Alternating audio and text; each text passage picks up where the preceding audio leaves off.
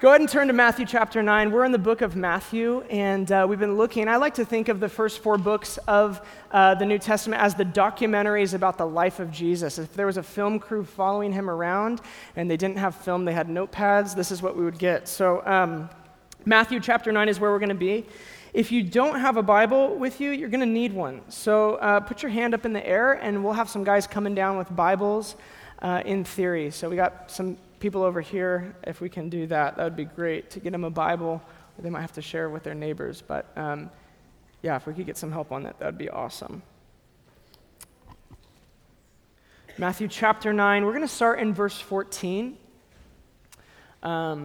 this evening, and we have quite a long text to get through, but I promise you it's going to be worth it, all right? So Matthew 9:14, it says this, "Then John's disciples came and asked him, 'How is it that we and the Pharisees fast often, but your disciples do not fast?' Jesus answered, 'Well, how can the guests of the bridegroom mourn while he is with them? The time will come when the bridegroom is taken from them, then they will fast. No one sews a patch of unshrunk cloth on an old garment, for the patch will pull away from the garment, making the tear even worse.'" Verse 17. "Neither do people pour new wine into old wineskins. If they do, the skins will burst, the wine will run out, and the wineskins will be ruined. No, they pour new wine into new wineskins, and both are preserved." While he was saying this, a synagogue leader came and knelt before him and said, "My daughter has just died, but come and put your hand on her, and she will live." Gosh. Jesus got up and went with him, and so did his disciples. Just then a woman who had been subject to bleeding for 12 years came up behind him and touched the edge of his cloak. She said to herself, "If only I could touch his cloak, I will be healed." Jesus turned and saw her. "Take heart, daughter," he said, "your faith has healed you." And the woman was healed at that moment. Verse 23, when Jesus entered the synagogue leader's house and saw the noisy crowd and the people playing pipes, he said, "Go away. This girl is not dead, but asleep." But they laughed at him. After the crowd had been put outside, he went in and took the girl by the hand, and she got up. News of this spread throughout all that region. As Jesus went on from there, 2 blind men followed him, calling out, "Have mercy on us, Son of David." When he had gone indoors, the blind men came to him, and he asked them, "Do you believe that I am able to do this?" "Yes, Lord," they replied. Then he touched their eyes and said, "According to your faith, let it be done to you." And their sight was restored. Jesus warned them sternly, "See that no one knows about this." But they went out and spread the news about him all over that region. While they were going out, a man who was demon-possessed and could not talk was brought to Jesus. And when the demon was driven out, the man who had been mute spoke. The crowd was amazed and said, "Nothing like this has ever been seen in Israel." But the Pharisees said, "It is by the prince of demons that he drives out demons." There's a phrase that's being tossed around within our society, and that's the phrase disruptor. Have you guys heard this before of disruptors? People who enter into an industry and entirely change the way that industry functions. And you know these people. Here's Travis Kalanick. He's the guy who started Uber, the ex-CEO. And he basically turned ride-sharing into a multi-billion-dollar industry. Unbelievable. Here's Brian Chesky, the founder of Airbnb. Some of your bosses, some of you who work at Airbnb, this is your boss, founded Airbnb and entirely changed the way we think about lodging and staying in places. My wife and I, we never get a hotel. It's always an Airbnb from this point forward, right? Now, how did they go about doing this? They saw that there was a new group of people with new values that were coming to the surface and growing up, and they capitalized on the new market. They had eyes for the new thing. And now they're worth billions of dollars. Now, how many of you guys know it would be very foolish for you to go start a taxi company today? Not a good idea. Because the new thing is here. And it's so powerful, things will never go back to the way that they were. It has changed the game forever. Now, I don't know about you, but when I read a story like this, I think, man, Jesus was the very first disruptor. He was the OG. You see, Jesus is approached by John's disciples, and he's asked this question about fasting. Now, I don't have time to go into fasting tonight. We have other teachings on fasting. You can check them out online. But these disciples of John use fasting as a way of questioning the validity of Jesus' movement. They're questioning the validity of Jesus' followers. Are these guys for real? Are you for real? And doesn't it rub you the wrong way? I don't know about you, but when I first read this, I'm like, what the heck? Who are they? Who do they think they are questioning Jesus like this? And that's because what we're getting a taste of in this text is the religious spirit. You know situations like this. You know what it feels like when you get around somebody who has that religious spirit. You're just like, oh, gosh, really? When I was 22 and I first started working here at the church, I was John Mark's assistant, and I'm working through it. There's enough sozos and counseling could actually, I think, bring me back to normal from that experience. But for a year, I was his assistant, and it was my job to answer his emails. And so actually, I'd get all the emails. That guy gets a lot of emails. All the emails come in, and I would go to him, and he'd read through them, and then he would record on a little recorder his responses to them. And then I'd plug the headphones in and go to a corner, and I'd type out his responses. Pre-Siri. And Siri was gunning for my job. I had to get out of there. And I'll never forget it. This is where we were 6 years ago, guys. 6 years ago, John Mark didn't have an Instagram or a Twitter, all right? And he was just an egg. He was just an egg on Twitter. That was it, no photo. But he began to say, I think this Twitter thing is going to work out. How about we, build this thing and then I'll use it. And in his bio, you get a little bio. In his bio, it said, pastor, husband, father, John Mark Comer. And I thought, well, that's pretty cool. That sums up pretty much what he does. But I got this email one day, and it was this lady who said, listen, I think it's pretty messed up that John Mark would put pastor before husband and father. I'm like, pump the brakes, all right? You can't say it all at once. It's all in there. You satisfied, right? And that's the religious spirit. I'm going to point something out in your life, or I'm going to show you something about my life that gets me some kind of moral or spiritual leg up. And I love Jesus' response. What does he say to these religious followers of John? Verse 15, how can the guests of the bridegroom mourn while he is with them? The time will come when the bridegroom will be taken from them, then they'll fast. He's like, listen, my disciples, they're going to fast. But I'm here right now, and now's not the time for it. Now's not the time to fast. I was just at a wedding last week. It was a great wedding. They had cheese and meat, and they had like a giant paella, like no joke, a huge paella with like seafood in it. It was incredible. And you guys know, it would be weird for me to be like, oh, actually, I'm fasting. And like sit in a corner and just sip my water and be like, these people think life is so fun, but I really know what it's all about. That's weird. That's not only weird, it's kind of rude, right? It's just not a time for that. It's a celebration. And this is what Jesus is saying. I'm here, the party's here.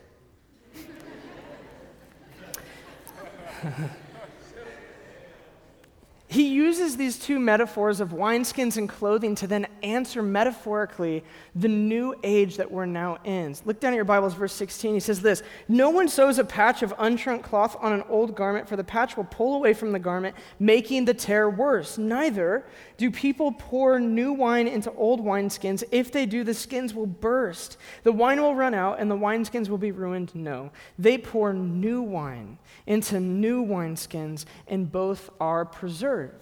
And here's what he's saying. He's saying, let's say that you get a hole in your sweater, and you go and you find some material. You're like, that looks kind of cool. I bet it will go with my sweater, and I'll patch the hole with that material. But here's the catch. Your sweater's been washed, and that material hasn't been. And so when you sew it together, you get it together, and you put it through the wash, the new material will actually shrink at a different rate than the old material will shrink. and it will pull on the threads, and it will make the hole even bigger. And then he uses this metaphor of wineskins to drive home the point.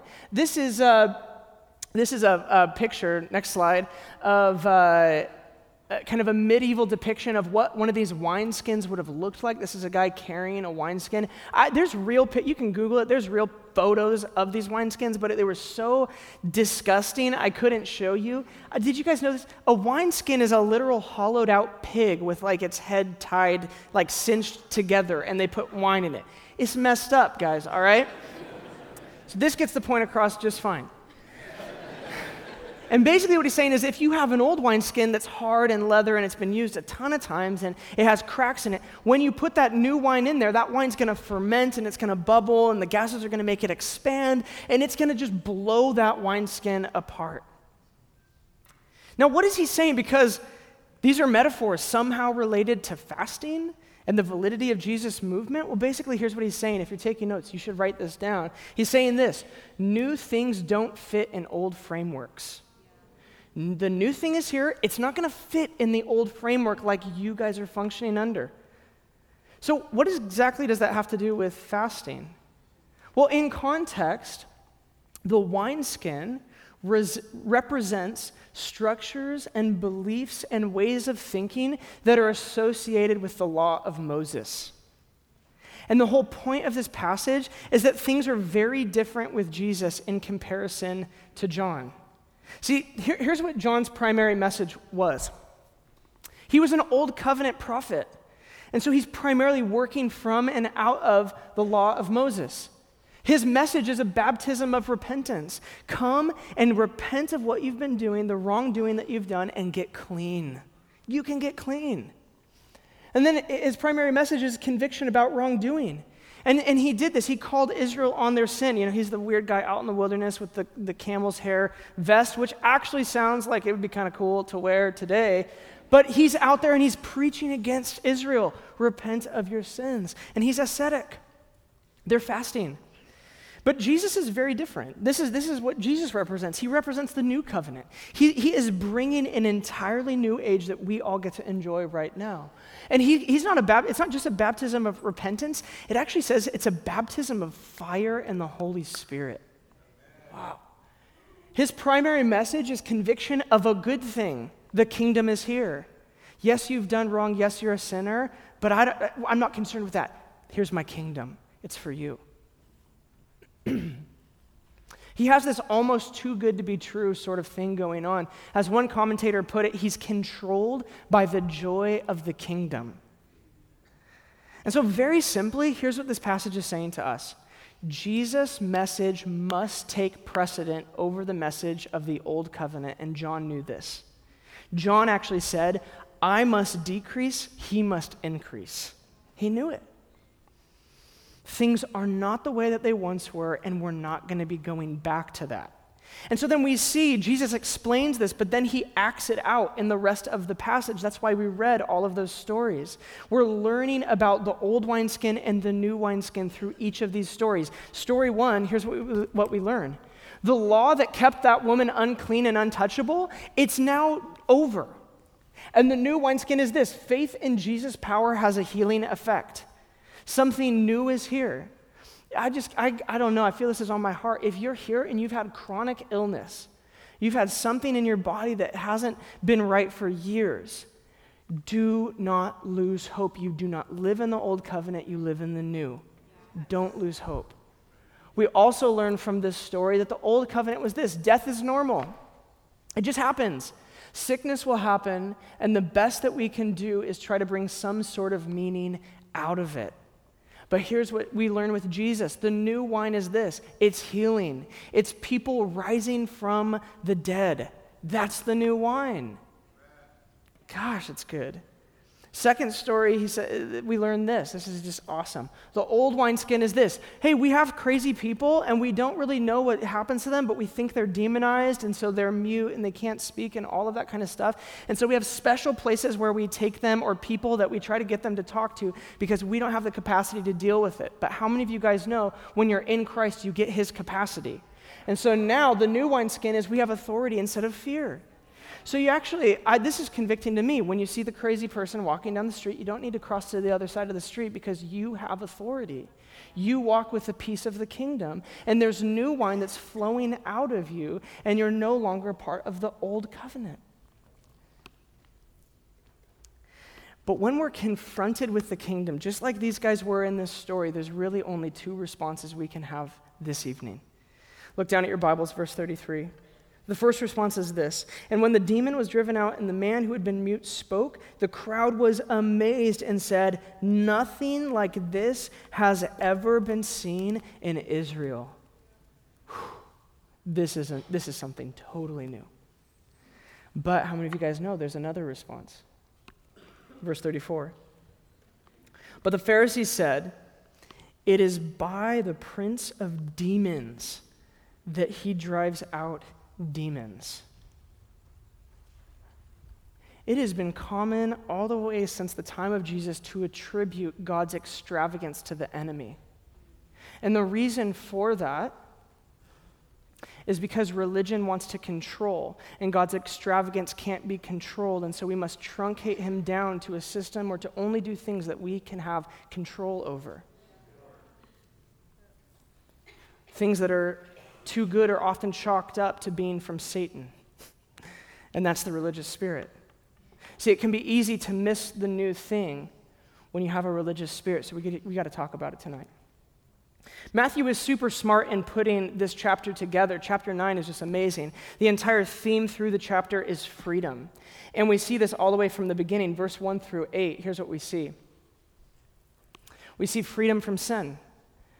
The paralytic gets brought to Jesus, and you could imagine the first thing on his mind is like, "Can you heal me?" And Jesus says, "Your sins are forgiven." And if you remember the story, there's some religious leaders who are basically like, "Whoa, hang on a second. You have the authority to forgive sins?" No, right? But Jesus does, and he forgives sins. Why? Because he's God. The second story, the one that Gerald talked about last week, we get freedom from separatism. Matthew, who shouldn't be a part of the family of God, let alone the inner circle of Jesus' disciples, is welcomed into the family of God. And Jesus breaks it down. He says, "I'm going to eat with sinners and tax collectors, and I'm going to be close with them too." And we get freedom from separatism. We don't need to behave like that anymore. And in our text, one commentator put it this way: we get freedom from scrupulosity. Isn't that fun to say, scrupulosity? Yeah, what the heck does that mean? I've never seen this word in my life, but as I read it in the commentary, I thought, oh, that's interesting, I'm going to look that up. Well, this guy's name is Bishop John Moore, and he lived in the 17th century. He was a church leader in England, and he was the first to coin this term. And here's what he said scrupulosity is. He says it's the fear that what people do is so defective and unfit that when they present themselves before God, he won't accept them. And so you live with this fear now. I'm not going to ask for a show of hands, but have you felt this? Here's what he said. He said this: "In scrupulosity, a person's obsessions focus on the fear of being an evil person or the fear of divine retribution for sin. Not all obsessive-compulsive behaviors related to religion are instances of scrupulosity. For example, scrupulosity is not present in people who repeat religious requirements merely to be sure that they were done properly, i.e., John's disciples, i.e., the fasting of the Pharisees." And I think this actually gets at the heart of what could keep us from making room for the new thing that God is doing. You see, fasting for John's disciples has become this sort of tell. It shows them who's in and who's out. And the fear of the Pharisees and John's disciples is that this guy, Jesus, is gaining a ton of popularity, and he isn't having his disciples play by the same game. And it threatens them. True fasting, biblical fasting, is actually meant to express devotion to God's way, dependence on his provision, and recognition of your mortality in faith. And instead, it's become a religious exercise repeated over and over and over again to figure out who is in and who is out. That's how religion works. That's the religious spirit. Now, specifically in this passage, the disciples of John are comparing themselves with the disciples of Jesus. And so we actually need to talk about comparison tonight because it's right there in the text, and I think a lot of us deal with it. Flannery O'Connor has a book of short stories, and one of the short stories in that book is called Revelation. And in this short story called Revelation, there's a woman named Mrs. Turpin. And Mrs. Turpin goes to a doctor's visit with her husband, and the entire story takes place inside the waiting room as she waits for her doctor's appointment. And as Mrs. Turpin begins to look around the room, she begins to size people up around her in comparison with herself. And when she walks into the room, she sees there's a spot on the couch that she could sit, but instead it's being taken up by a child in a dirty blue romper and a runny nose. And she thinks to herself, surely a good woman would make her child move over so that I could sit there. And as she scans the room the other direction, she sees the coffee table. And on the coffee table, there's a green ashtray full of cigarette butts and cotton swabs with blood on them. And she thinks to herself, if I had anything to do with the running of this place, I would make sure that that was cleaned out every so often. There's another young girl sitting in the waiting room who we find out is named Mary Grace. And she's reading a human development book because she goes to Wellesley. She's a college student. And the poor girl's face was covered in acne. And Mrs. Turpin thinks, oh, what a pity it would be to have acne like that at that age. And she thinks, I may be fat, but I've always had good skin. Next to the girl with acne, she sees a white trash sort of woman who the child in the dirty blue romper seems to belong to, and this woman wore a cotton print dress. And Mrs. Turpin recognized the pattern from a sack of chicken seed that she had at home, and she ponders about it. We get insight into her mind that sometimes in the evening, as she's trying to fall asleep, she spends her time organizing the people that she knows in her life in different classes. And she says, the bottom of society are renters, people who have to rent their home. And then the people above the renters are homeowners. And then the people above the homeowners are homeowners who have land, and that's where she and her husband fit. And then above the homeowners with land, the very top are the people who are homeowners with big homes and lots of land. And she thinks to herself, if God gave me the choice to be a big homeowner with lots of land, but I would be rude, no, I would rather just be a good woman in my class rather than a rude woman and have more. And isn't that convicting? Don't we do that?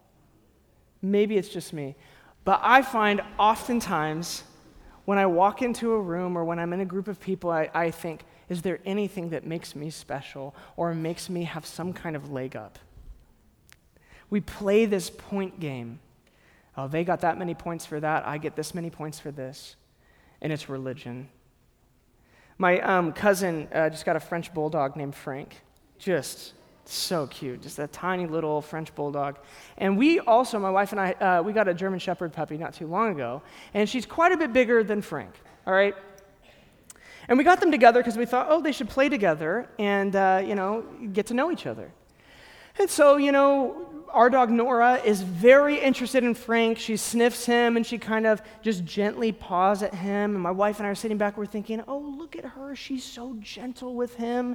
Wow, what a great dog that we have. And, and I start to think, she is a good dog. I think she's not like other dogs, this dog.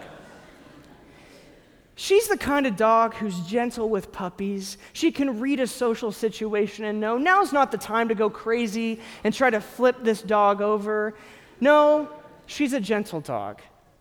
And you know what I started to think? I started to think, how did she get that way?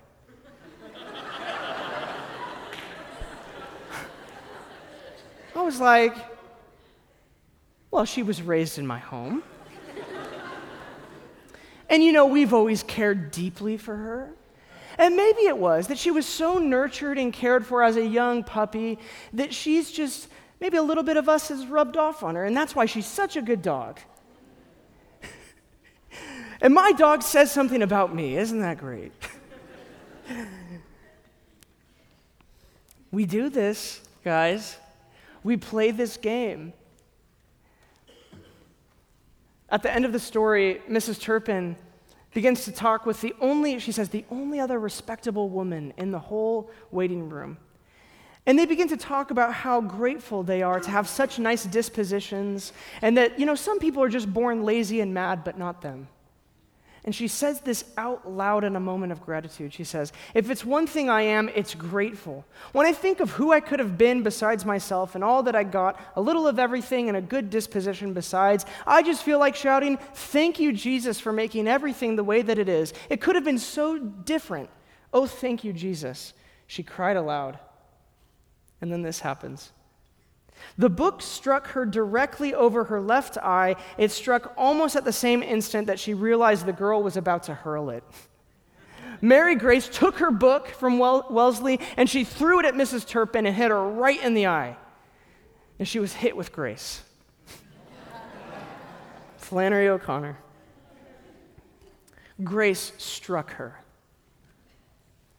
And the girl exclaimed while Mrs. Turpin lay on the floor bleeding out of her eyes. She said, go back to hell where you came from, you old warthog.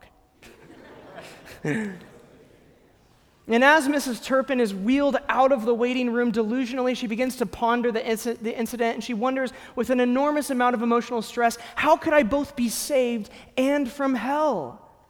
What could this mean? And she begins to think to herself, I'm a good woman. I go to church. I've brought my family to church. I read the Bible. I do the right things. I'm even kind to my neighbors, even the annoying ones. How could it be that I'm saved and from hell?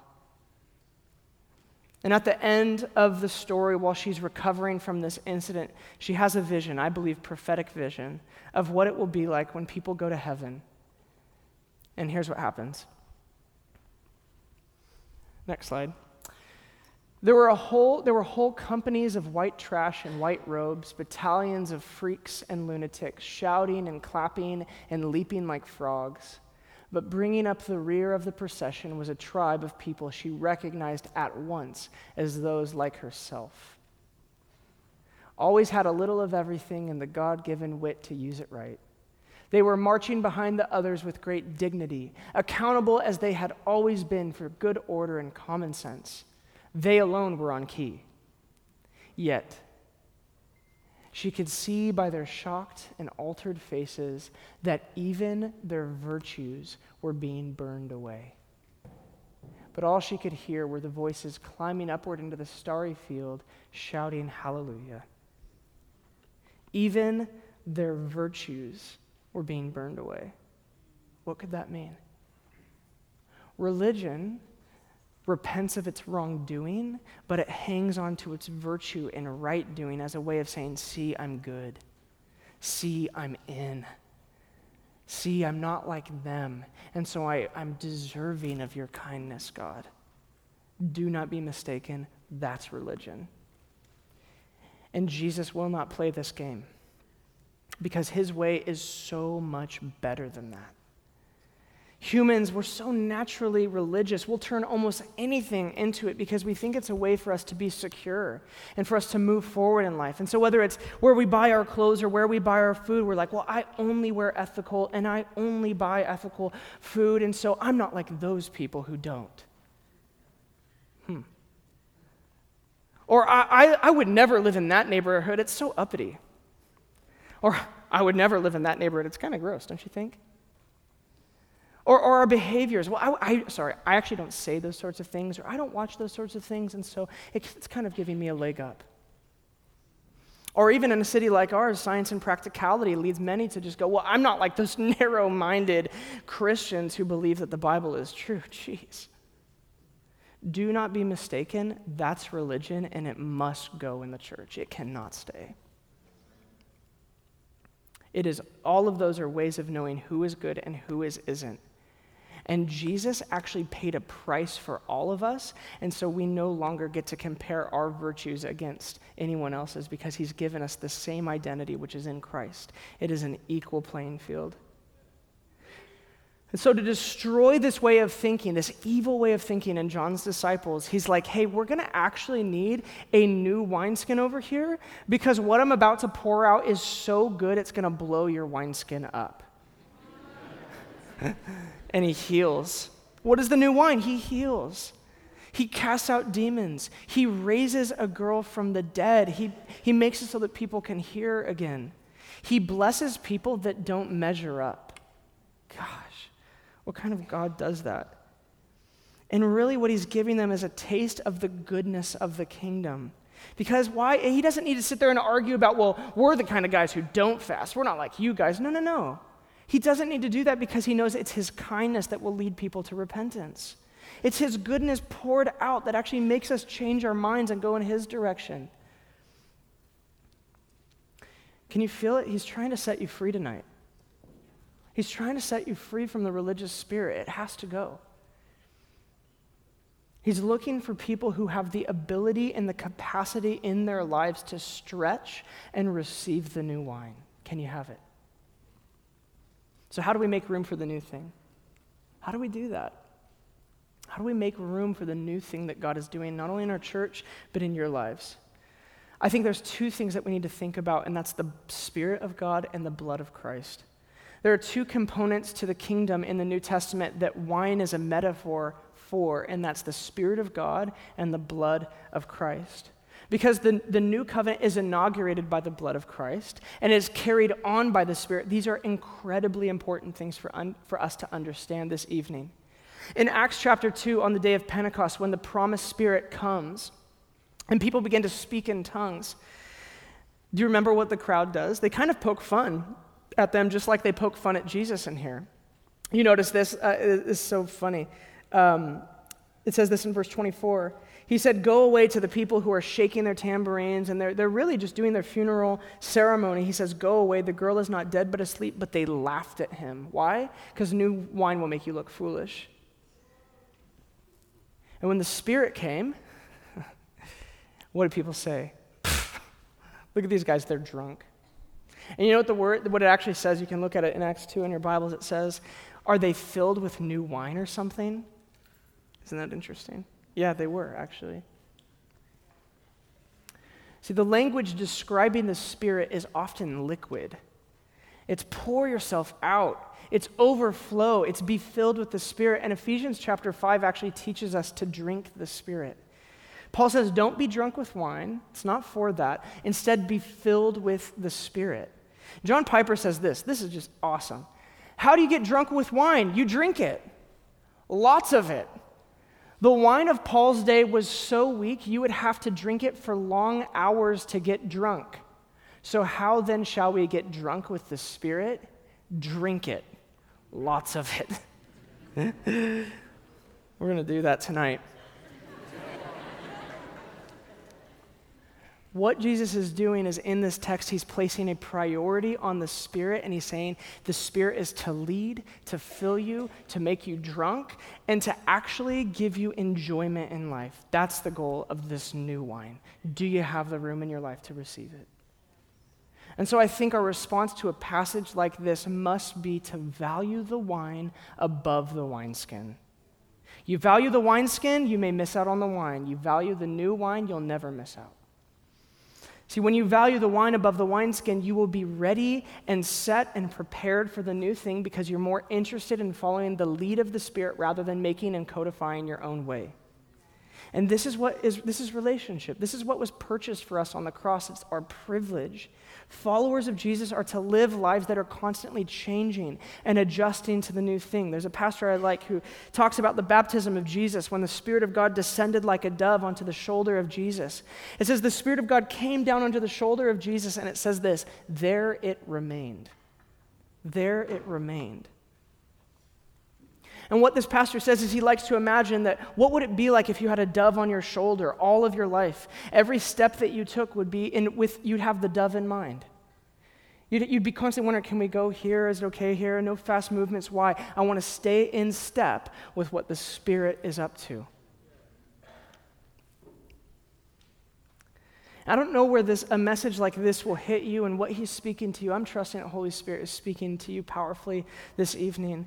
But this week, as I am constantly curious about where the Spirit wants to take me, he brought me to a passage in Romans 14. Romans 14:23, and this is what Romans 14:23 says. Anything that doesn't come from faith is sin. How's that for an encouraging... I'm like, thank you, Spirit of God. I love that. I just feel so encouraged. Anything that doesn't come from faith, that's sin.